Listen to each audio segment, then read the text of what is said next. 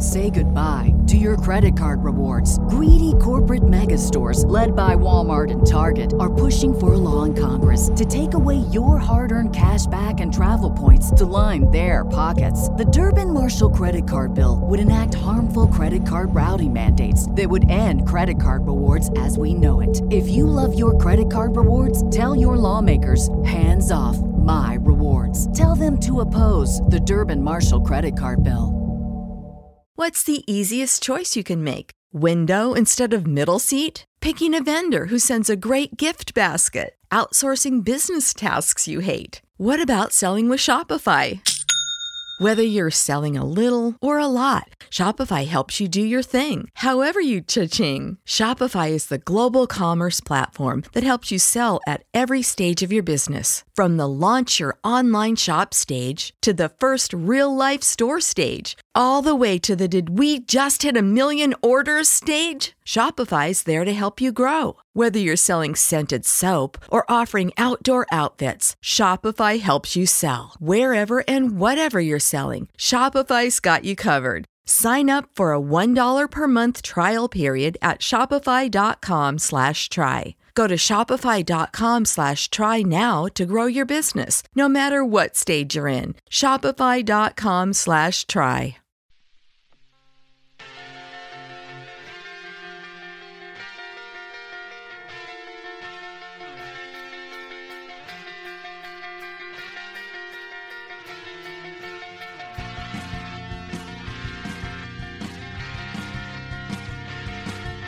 You're listening to Spurscast, episode 470.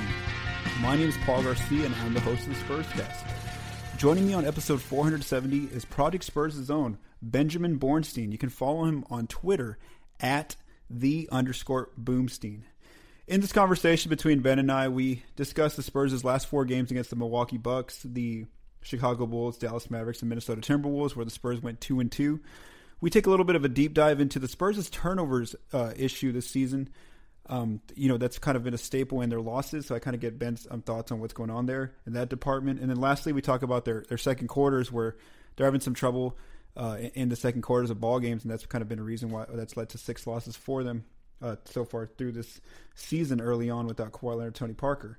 Then, of course, lastly, we look at the Spurs' Twitter questions that you all sent to us using the hashtag Spurscast. And then we preview some upcoming games for the Spurs. So please enjoy the conversation with Project Spurs' Ben Bornstein. And now joining me on the Spurscast from Atlanta, Georgia, is Project Spurs' own Benjamin Bornstein. Ben, how you doing, man?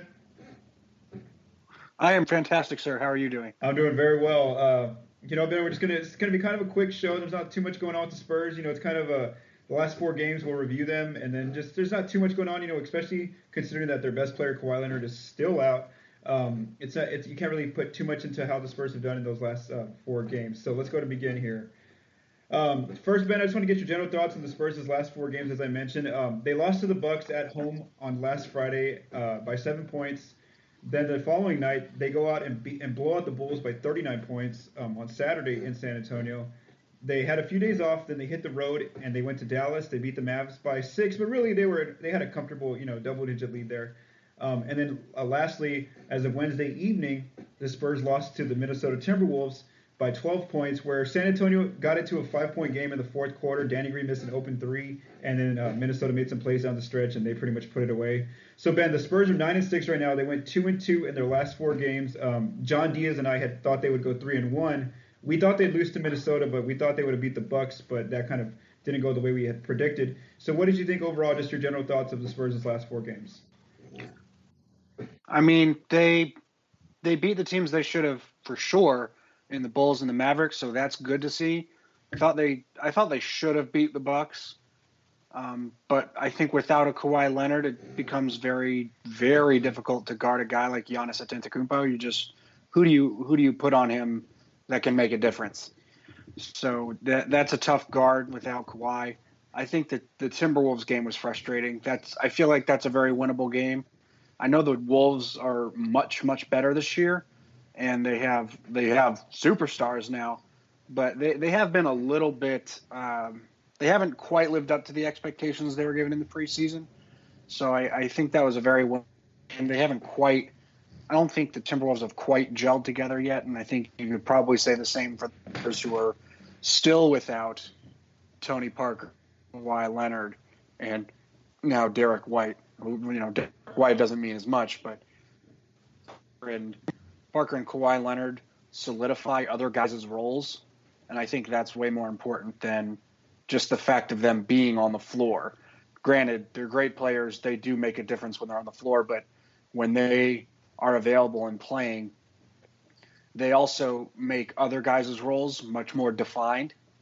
Because right now, everybody's been commenting on it. We have dribbling Danny Green, who's making dribble moves, and it actually doesn't look terrible, but it is concerning because he's not Tony Parker. He's trying to do sort of Tony Parker things. So, I thought 2-2 was okay. I think 3-1 should have been an expectation, like you and John predicted. I think that should have been the expectation for that particular stretch.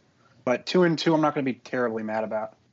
Yeah, and for me, I think the biggest thing is that they were in those losses. They had Milwaukee within a few possessions, and like I mentioned against Minnesota, down in the last 6 minutes, they were right there. Had Danny Green made that 3-pointer that was wide open, maybe they end up coming back and tying them or taking it to overtime, something like that. So it's more about the Spurs' turnovers, which we're going to get into in a little bit. But being without Kawhi and being without Parker, they were in those ball games, so they do have to take some hope in that these are some of the better teams in the NBA. And they were right there with them. And as you mentioned, they have nobody that can guard Giannis, especially when they were turning the ball over and giving it right to him in the open court. And then same thing for Karl Anthony Towns. They had Pau Gasol guarding him most of the night, and that was just an unfair matchup. Pau had no chance stopping that 1-5 pick and roll between Karl Anthony Towns and Jeff Teague. So overall, yeah, John and I were wrong, but 2-2 is actually okay considering you're missing your best player who was an MVP candidate coming into the year.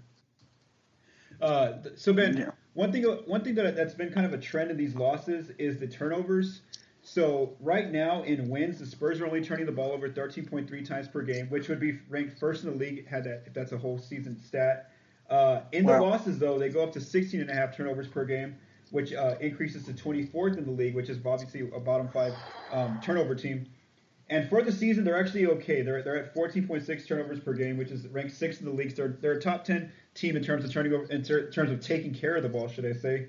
Now against Milwaukee, they had 18 turnovers, and then against Minnesota, they had 16. So Ben, my question to you is: in these losses, do you think it's more about a lot of new guys like Bryn Forbes, like Rudy Gay, like DeJounte Murray getting more minutes, Brandon Paul? And just new players, and then also old players like Kyle Anderson, Danny Green, you mentioned, getting increased roles. Do you think it's kind of that unfamiliarity that or maybe they have too much burden on them right now?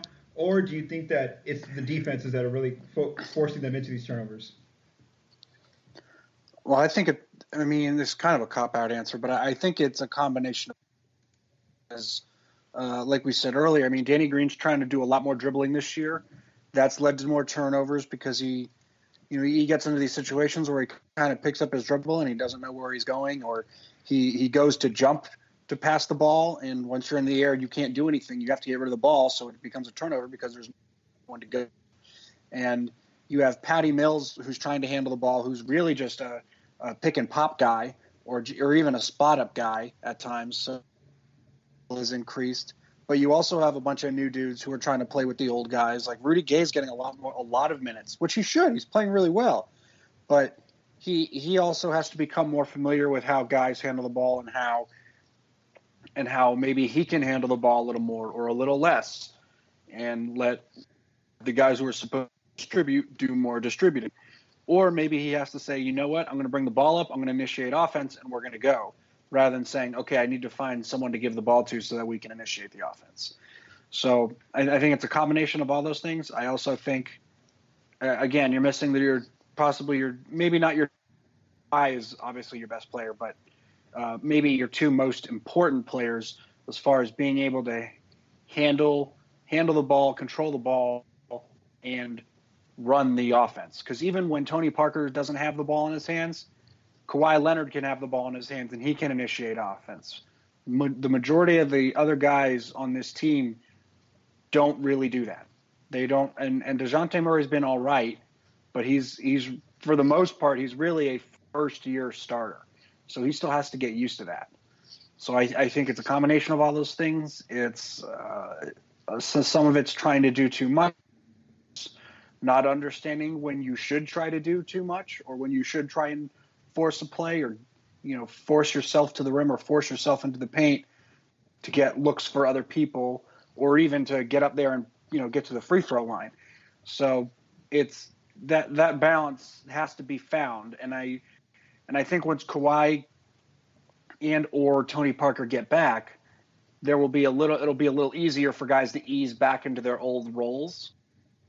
I do kind of like seeing Danny Green dribble a little bit, give a guy a pump fake and go by him and things like that. That is a much needed added piece of dribbling and piece of offensive firepower that he has needed for some time, because he was a very easy guard at times where it was just, okay, I have to make sure I don't give him an open three. Boom, my job is done. Now it's, okay, I actually have to guard him for a few dribbles because he can do things now. So I again, just Kawhi Leonard and Tony Parker need to get back as soon as possible. Yeah, for me, I think it's a mixture, a little bit of two different elements here. One is like the familiarity. You've seen guys try to make those side-to-side passes, and then the guy's just not there. They throw it out of bounds. Or like yesterday against the Wolves, Powell just like dribbled off his foot. It's just some random little turnovers here and there. But then a big other part of it is that I think that the physical defenses like the Bucks, like the Wolves, they can really they know that the Spurs want to go 4 down to LaMarcus. They don't have a lot of pick and roll players right now without Parker and Kawhi, and so by like the second half, they're really, or the second quarter, should I say, they're really trying to take away the post up from Aldridge, making him catch it further out. They're making entry passes into the post a lot tougher. So I think that's also a factor, is that the Spurs only have one real way to attack a team right now to break them down, and that's through the post up.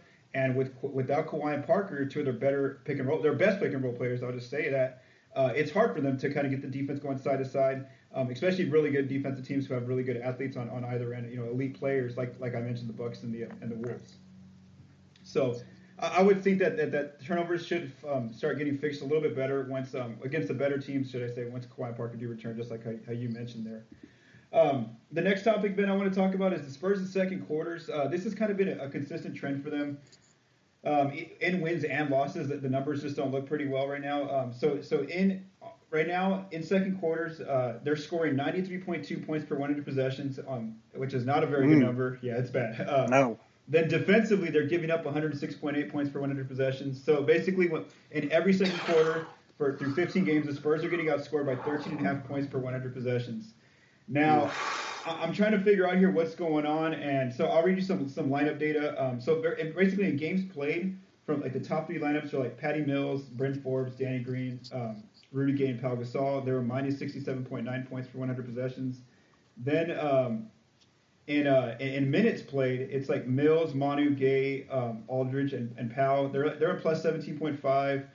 There's another combo of like Mills, Forbes, Green, Kyle, and Aldridge, plus 9.8. Now the most consistent guys though that are playing in second quarters are Aldridge, Green, Kyle Anderson, and Patty Mills. Then a little bit of Rudy Gay, Pau Gasol, Murray, Manu, Forbes, and Brandon Paul sprinkled in there. So.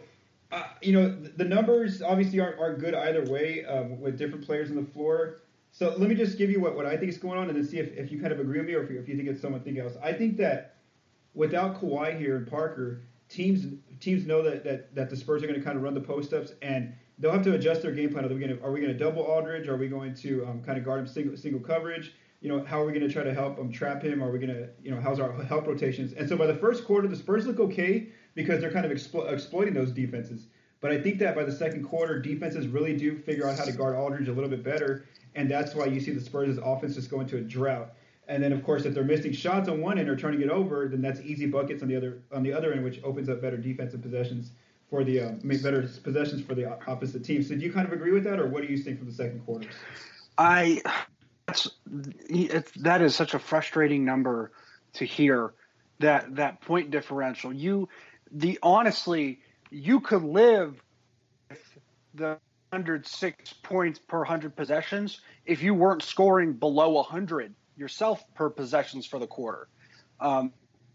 Assuming you're dead even in the first quarter, and you're losing 13.5 points every time a second quarter. I mean, you've dug yourself such a hole that no matter how good you play, no matter what your positive point differential is in the third and fourth quarter, or if you play them even those 2 quarters, it's just not going to be enough. And I think Pop needs to really mix and match some of the lineups. From what I've seen, Rudy Gay has been playing really well. I think he's proven he can play more minutes, because you can save him later in the season if you're so concerned about his Achilles or his feet, whatever it is. If you're so concerned about it, you can save him later in the season once Kawhi Leonard comes back. But there are some games here where the Spurs need to say, okay, you know what? I know it's it's normally a situation where we kind of throw it in. We throw in the white flag early in the fourth if it's out of hand, if it's a 10 or 15 point game. But we need to win these. I think Pop has to say, we need to win these games. I need to explore my lineups. I mean, the one you mentioned where they're outscoring by a ton of points, that's obviously a good lineup to have. But again, you have to – you can't run that lineup the entire second quarter because dudes have to get breaks. So you do need to find your balance there. And you like the lineup where you're losing out on all these points, obviously you cannot have that lineup in the game. You just have to avoid that lineup. And if that means playing other guys that you wouldn't play normally and giving them more minutes, so be it. Just you have to experiment. You have to be able – you have to say, listen – obviously, what we're doing is not working. We have to try something else. And I think some of those minutes should go to Davis Bertans, because everything I've seen and heard is in the few minutes he's getting, he's playing well. And he's just not getting enough minutes to me. And he played really well last season. And I think he's the perfect kind of, 4 or a small ball 5 who keeps people out of the lane, and he can keep it open for Aldridge. And he can see over his defender if he needs to get it into Aldridge. And his man can't go double team because you have to stay out and you have to guard Bertans' shot. So I think experimenting with guys like that, I just think him and playing Rudy Gay a lot more minutes should help. Now, granted, you do need a ball handler in there, and you have to have one you can trust. So I think honestly where the problem is, because you pretty much trust you trust your main bigs. You trust Pau Gasol and you trust Aldridge to whatever they need to do. And even to an extent, Kyle Anderson has been all right this year. He hasn't been the kind of black hole people have seen him in the last couple years. And Bryn Forbes has proven that he's a bucket getter. That's a guy you can have in the game. And then if you tell DeJounte, hey, listen, we don't need you to do too much. We just need you to facilitate, run the play properly, don't turn the ball over. If you have an open shot, fine, take it. Or if you think you can get to the rim, get to the rim. But you have to convince him not to do too much. I think maybe a lineup like in the second quarter, assuming they haven't played too many minutes already, a lineup like maybe Murray, Forbes, Rudy Gay, Aldridge, and maybe you throw one more shooter in there. Maybe you throw a Brandon Paul because he's kind of a bigger guy rather than Patty Mills. Mm-hmm. Or you throw a Danny Green if he hasn't played too many minutes, so you have a shooter. I think that's kind of a lineup that would be nice to see in the second quarter when the Spurs are giving up all these points. Yeah, I mean, I think for me, it comes down to more so like you mentioned, I think the key word you said there was a ball handler, and that's tough to do when they don't have Parker back or Kawhi back. So, it might be interesting to put in Bertans. Right now it's kind of Pop's using a lot more of Rudy Gay at the 4 and Aldridge at the 5 or Powell at the 5 with Gay at the 4. So maybe moving Gay to the 3 and putting Bertans in at the 4 for a few spot minutes here, that could open it up a little bit more offensively. Again, I think it just comes down to missing Kawhi and Parker. You need more weapons. The defense is going to understand how to break you down. They know you just want to go to Aldridge and his pick and pop or his post-ups, and you need more variety on offense. Murray really hasn't. He's not there yet where he can kind of create his own shot and create an entire offense. Rudy Gay's kind of getting there. He can run the pick and roll a little bit. He doesn't do it enough just yet. And then, Manu and Patty Mills, they're not getting as much minutes in that second quarter. So right now, I think it's still going to be an issue for them. I do think that when Parker and Kawhi return, that will help them out significantly more in that department of the second quarters. It's ball handling. It's guard play. That's what it comes down to. And it just like in the NBA, just like when it comes to March Madness, if you have a team that controls the ball and doesn't turn it over and plays smart, you can win games that maybe you really have no winning. That's why you see some upsets in the tournament sometimes. That and teams just crap out of the three. That's your recipe for an upset in March Madness if we're trying to draw comparisons, hit threes, no low turnovers, smart offense. Boom. That's it. Keep it simple. That's something the Spurs are just not getting just as of now. This podcast is brought to you by ADT. When it comes to something as important as your family's safety, you need real protection with ADT. What does real protection mean for you? Well, real protection means you can get all of the latest innovation in smart home security from ADT combined with 24/7 monitoring from the most trusted name in home security. You'll get a team of professionals designing and installing a secure smart home just for you, including 18,000 employees safeguarding you and your family, along with a connection to first responders. Your secure smart home includes everything from video doorbells and indoor and outdoor cameras to smart locks and lights controlled from the ADT Go app or the sound of your voice. You can also get professionally monitored carbon monoxide and smoke detectors. Everything is custom designed to fit your home, all from the nation's #1 smart home security provider. You can even get safety on the go in the car or when the kids are at school with the ADT Go app with an SOS button. Ready to learn more? Visit ADT.com/podcast to learn more about how ADT can design and install a secure smart home just for you. Let's go and move on, Ben, to the Twitter questions. So we ask you, the fans, to send us Twitter questions using the hashtag Spurscast about the Spurs that you have on your mind for the week. So our first one comes from one of our own writers, Colin Reed, PS, one of our writers at Project Spurs. Colin asks, what do y'all think Kyle Anderson's place in the rotation will be post Kawhi's return? I think he is a sneaky candidate for the player most impacted by Leonard's return. So Ben, I'll let you take that first. What do you think's going to happen to Kyle when Kawhi eventually returns? It's not great, Bob. It's not great. I would agree with that. He's going to lose a lot of minutes. Unless he does something insane in the next few games or before Kawhi Leonard gets back, like he just goes off for some stupid number, like he has like 220 in 10 games or something. Then I just don't see how he gets good rotation minutes. I mean, it's happened last year where he kind of fell out of the rotation because the minutes weren't there for him. So I think with a guy, you bring in Rudy Gay, who's been playing really well, and then Kawhi Leonard comes back, there's just no minutes for him. So I think he's going to be relegated to the bench. Yeah, I think that he's going to get that as long as Bertans doesn't show some more development and growth before Kawhi gets back. I think that he's going to be like their Boris Diaw as far as coming off the bench at the 4 with the second unit. So it'll be Rudy at the 3 and Kyle at the 4, and then Laverne at the 5. I think that's kind of where Pop wants him. But overall, he is going to lose minutes, like you mentioned. Pop is going to try to play so many minutes with Kawhi, Gay, and Aldridge out there, and so there's just no space for Kyle when those three are fully healthy and they're in a ball game and they need him down the stretch there.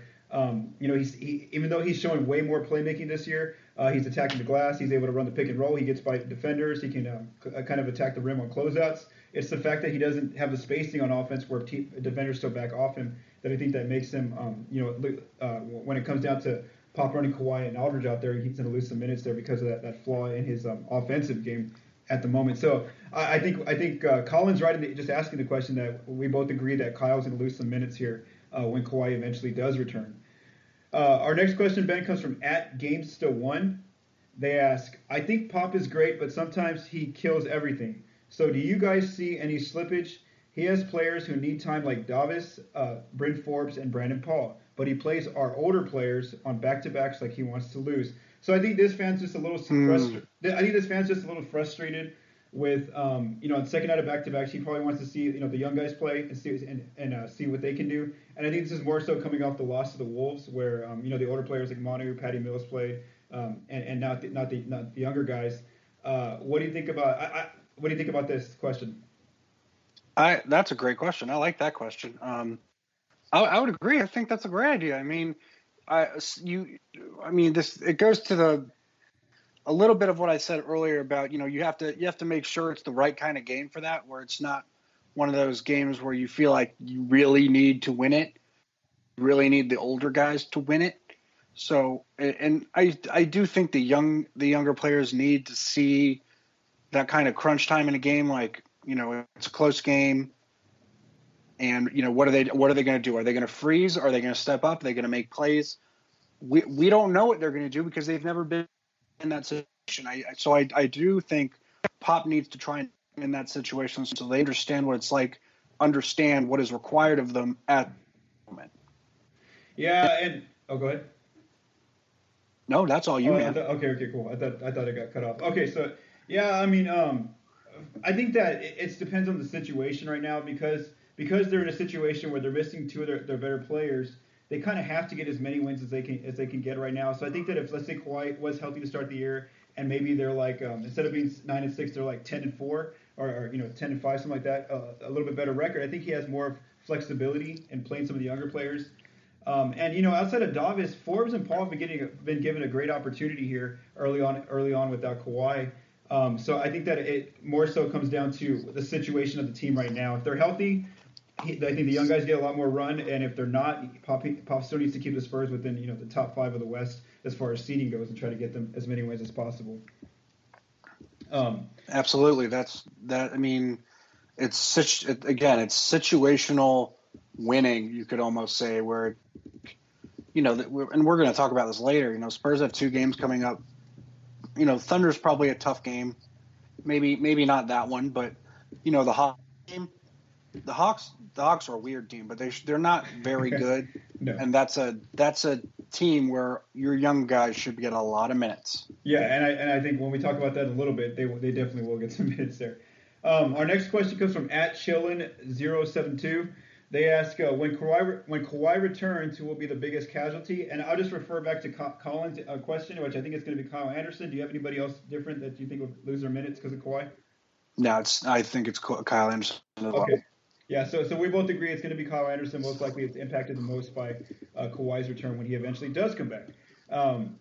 Yeah, okay, our next question comes from one of our former Project Spurs writers, Trevor Zickrath, @Trevor Writes. He asks, is Bryn Forbes the second coming of Gary Neal or Patty Mills? I love that question so much. I love that question so much. Oh, man. Trevor, you're my guy. If you listen to this, you're my dude. That question is one of the greatest questions I've ever gotten to answer. He's a big Arizona guy, too. He loves all the Arizona players you read about. Oh, yes, perfect. Oh, today is just getting better and better. All right, I'm gonna go ahead and answer this question because I love that question. I would say Gary Neal because Bryn Forbes just sometimes has this irrational confidence that Gary Neal just made a living off of. Like, dude, didn't matter what gym Gary Neal walked into. He assumed he was going to make every bucket. It didn't matter if he missed the first 15 shots. He always assumed the next one was going up or was going in, and he always shot his shot from wherever. He didn't care. He didn't care how stupid that shot was, how, you know, like 3 feet beyond the three-point line, he's like, no, I'm going to hit this. This is my shot. That's Gary Neal. I live for Gary Neal. That is my spirit animal. I wish I had the irrational confidence that Gary Neal has. Now, I don't think Bryn Forbes has as much irrational confidence, but he is a very good shooter, and he's one of those guys where you look at him and you're just kind of like, this guy, Bryn Forbes, who's this guy? And then he hits one in your grill piece, and you're like, oh snap, that's Bryn Forbes. Okay. That's kind of what Gary Neal did at first when he got into the league. People were kind of unsure, like, who is this guy? Is he like the Spurs picked him up, so he must be okay. But, like, is he any good? And then, like, he was a huge the Spurs lost the 2013 finals, but he was a factor in that series, and I will forever love him for that. So I would Bryn Forbes is probably closer to a Gary Neal than a Patty Mills as far as irrational confidence goes and being able to get off his own shot rather than just being kind of a spot. Yeah, I agree with you as well. And even looking at some of the lineup data from CleaningsGlass.com, right now, actually, Bryn Forbes is doing something that Gary and both Patty don't do. He's playing more minutes as a wing, which means he's having to guard 2s and 3s on possessions and play at that shooting guard / small forward spot. Gary mostly played as a combo guard, and then Patty plays specifically as a point guard right now. So I think that again he's close to Gary Neal, and you're right. I don't think Forbes had. I see Forbes as more of a cautious, irrational confidence guy, meaning like he has to make 2 in a row, and then all of a sudden you see that swagger kick into him where he's like, okay, I'm gonna make this next one. I'm gonna drive on somebody. You saw it against the Wolves. He made 2 open 3s. By the third one, he's like taking guys off the dribble and shooting like fadeaway jumpers. So he's a little bit more of like he needs to get in a rhythm, and then once he gets that first shot to go in, once he sees the ball go through the hoop, his confidence just goes to another level. Whereas you were right, Gary Neal can miss 12 shots in a row, and the guy's he's gonna take 13 shots like he's made them all. So there's a little bit more like I would say safe, like there's like more of a cautious aspect to Bryn Forbes' irrational confidence, but he has it in him, and that's what the Spurs will need at times. In certain games when the ball's not falling. And I think that's why when I mentioned the offense is struggling in the second quarter, that's why a lot of these lineups do have Bryn Forbes in them, because Pop is looking for him to come in off the bench there in that second quarter and bring forth some offense, since they're missing that right now. So yeah, I think we both agree that it's Gary Neal that's closer to what Bryn Forbes is projecting out to be. Bryn Forbes is like he's a threshold irrational confidence guy. Like you said, like he has to reach a certain threshold, and then the irrational confidence comes out, and it stays there. It's not just whereas, yeah. Like Gary Neal is just like he puts on his underwear in the morning. He's like, irrational confidence is the greatest pair of underwear I've ever worn. Look at me wear these look at me wear this pair of underwear. It's the greatest pair of underwear you've ever laid your eyes upon. That's Gary Neal every morning, I hope. Yeah, he's just ready to go, right, to kick off the day. All right. Our last question is a little bit different than a normal basketball question, but I'm just going to ask it. It comes from one of our other writers, Steven Anderson, at I'm Steve Anderson. He asked, now this one was actually, these last 2 questions about Bryn Forbes and then also the one that Steven's about to ask, they were actually meant for the last Spurscast, but I didn't see them in the hashtag, so I'm asking them, that's what I'm asking you right now, just to bring them forth. Steven asks, which Spur would you cast in season 3 of Stranger Things and why? All right. Disclosure. Haven't gotten to see the second season yet. I know I'm the worst. But I did watch the first season, so I do know what Stranger Things is. Mm-hmm. If I had to do it, if I had to pick a guy, I would pick Patty Mills solely because of his hairstyle, and it is very like late 80s, early 90s, the way that falls about his head. And you could easily make him look like a monster, so I'm going with that. You go with Patty Mills? Okay. I'm actually going with Manu, and just because I feel like Manu would be a good guy for like a role where he's like some sort of like researcher or scientist who's like trying to figure out the upside down area. He kind of fits in that aspect, and you can just tell just based on like his Twitter history and his Instagram and stuff, where he's like always reading about science articles and he's talking about podcasts with science stuff. So like I think that he's kind of in that realm. So I would choose Manu if that was if I had to cast one of the Spurs into Stranger Things. Okay, so Ben, the last part of our Spurs cast, we're going to go ahead and predict the Spurs' next 2 games. Now, I only say 2 games. Next week is like kind of like a short week because of the holiday, Thanksgiving. So we're only going to kind of preview the OKC game and then the Atlanta game here. And I'll ask you for your picks, and then we'll go from there. So let me just give you the Spurs' current stats. Right now, offensively, they're 16th in the NBA, 104.5 points per 100 possessions is what they're putting up. Defensively, they are 5th in the NBA, holding teams to 100.2 points per 100 possessions. So on Friday, they host the Oklahoma City Thunder for the first time. The Thunder come in 7-7, tied for 8th place in the Western Conference. Offensively, the Thunder actually worse than the Spurs. They're only scoring 103.8 points per 100 possessions, ranked 18th in the league. Now defensively, they're a top 2 defense. They're second right now, holding teams to 97.6 points per 100 possessions. That's crazy. Yeah, I checked the all that length and all those their slower possessions. But Melo. Yeah, I know. Yeah, that's the crazy thing is they're hiding Melo, but it's working so far. So I did check the projected lineups, and it looks like Steven Adams is listed as out for that game. So Ben. Sorry about that. Who do you think wins that game Friday night between the Spurs and OKC? I have the Spurs win that game. I think OKC is just too dysfunctional right now. Their defense might be really good, but they have no idea what they're doing on offense at times. And they have the three guys, and that's it. Like I'm letting Andre Roberson take every shot he wants. That dude is one of the worst shooters I have ever seen ever. And if you force the ball out of their hands and let him shoot and force Steven Adams into anything outside of the paint, I would be very comfortable with that. So, and I think that's very much a possibility because those three dudes cannot play the entire game. As good as they are and as young and healthy as they are, they cannot play the entire game. So I think the Spurs can take advantage of it. They're just going to have more versatility defensively and offensively because when the Spurs get on the floor, they don't really have a guy like Steven Adams where you have to feed an alley-oop or you have to get it to him right at the rim. Okay, yeah, I was going back and forth with this, man. I was really on the one hand that offensive stat by the Thunder really throws me off, and I've watched them a few times this year, probably like 5 times now. I've seen those games where they really just cannot close out games in the fourth quarter because of their issues on offense where they don't know who to go to. They don't have a really good system just yet. You mentioned defenses just back off of Robertson. They had to take him out in the last 5 minutes of games, but that second part, the defensive part, that they're the second best defense. I think that's something San Antonio really has trouble with right now is really good defensive team. That's been a big part of a lot of their losses. So I'm actually going to take OKC in this one. I think I'm going to pick Thunder in this one. So I have Thunder, you have the Spurs in that first one. Okay, then the Spurs they have 2 days of rest, Saturday and Sunday. Then Monday they host the Atlanta Hawks, who are 3-12 this season, 15 blowout. Worst in the East. Offensively, they're 21st, 102.8 points per 100 possessions. Defensively, they're scoring 100. The teams are scoring 106.4, which is 22nd.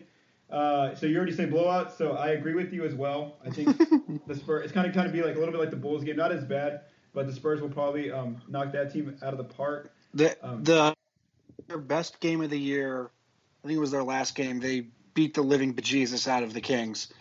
And I'm pretty sure they actually set a new franchise record for largest margin of victory against the Kings. So I don't see them doing that again. It was like I think it was 46 points was their largest victory ever in franchise history. Something insane. So that's a lot. So and you're right. I don't think they can do that to the Spurs. Okay, so Spurscast listeners, by the time I record the next episode, probably on next Tuesday or Wednesday, the Spurs.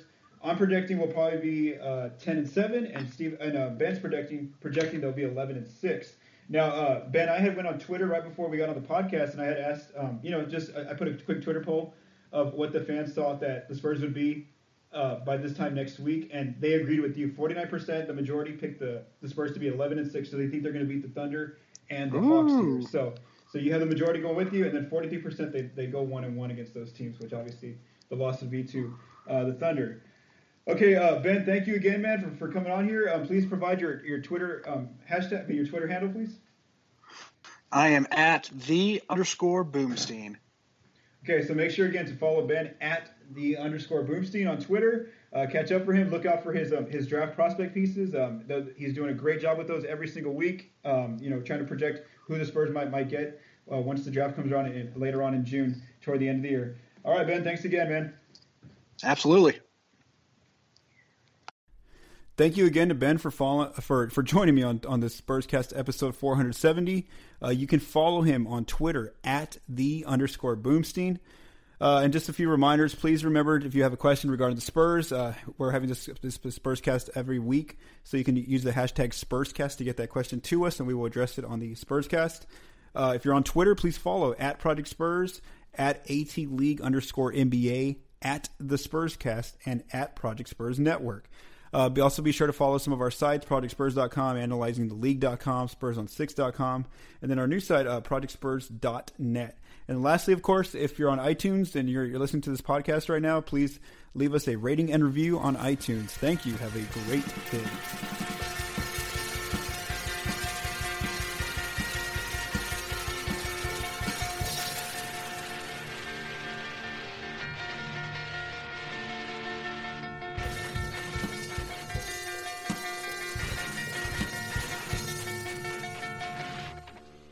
say goodbye to your credit card rewards. Greedy corporate mega stores, led by Walmart and Target, are pushing for a law in Congress to take away your hard-earned cash back and travel points to line their pockets. The Durbin-Marshall credit card bill would enact harmful credit card routing mandates that would end credit card rewards as we know it. If you love your credit card rewards, tell your lawmakers, hands off my rewards. Tell them to oppose the Durbin-Marshall credit card bill. Everybody in your crew identifies as either Big Mac Burger, McNuggets, or McCrispy Sandwich.